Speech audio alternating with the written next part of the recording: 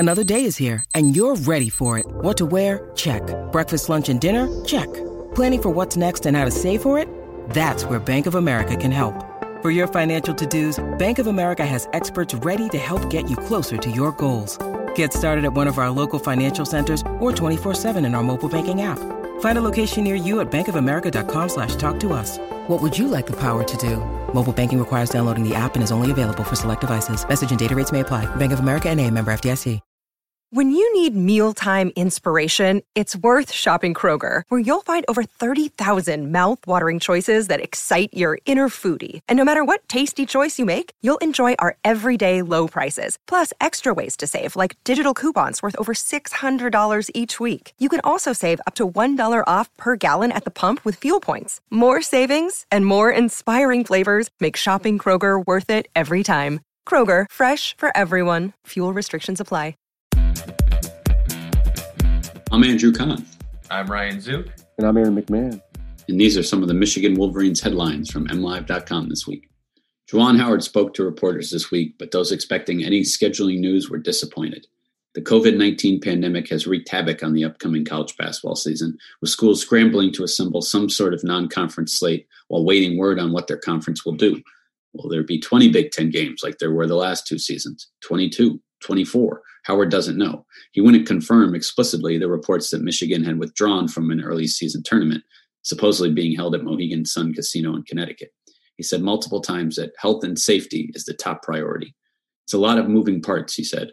There's a lot of new information that is changing daily, and sometimes the information changes 6 to 20 times a day. The season is creeping closer. What Michigan's schedule will look like remains to be seen. And Turner, the Michigan running back who opted out of playing the 2020 season back in August, has rejoined the team for the fall. Turner's been practicing with the Wolverines since the Big Ten announced its restart on September 16th. Program spokesman Dave Abloff confirmed to MLive recently. Turner bolsters an already deep running back room. He deleted his original August 11th announcement on Twitter, made just hours before the Big Ten originally pulled the plug on fall sports, including football. And now, less than 5 weeks later, the conference reversed course, opening the door for the Buford, Georgia natives' return. Subscribers to MLive's Wolverine Confidential text service were first to learn of the news last Friday. The 5'11", 203-pound Turner appeared in 10 games during the 2019 season, rushing 44 times for 171 yards and a touchdown. He also had 4 catches for 13 yards. The addition of Turner gives Michigan 5 scholarship running backs this fall, including Zach Charbonnet and Hassan Haskins, the team's 2 leading rushers in 2019. Fifth-year senior Chris Evans also returned, joining true freshman Blake Corum. Juwan Howard may not like virtual recruiting, but he's pretty good at it. Michigan's head men's basketball coach has assembled a strong class for 2021. 4 players have committed thus far, including 2 ranked in the top 65 nationally. The group ranks 6th in the country. Howard hasn't watched these prospects play in person. He hasn't shown them around campus. Because of the COVID-19 pandemic, the NCAA suspended in-person recruiting activities in March, a ban that will last at least through the end of the year.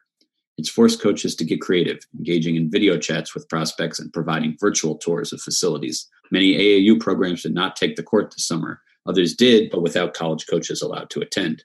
Howard would have preferred to have been there, admitting he's missed out on all the potential talent in the class. But he's proud of the job he and his staff have done so far. And with several high-profile players still considering Michigan, it appears his work is not yet done.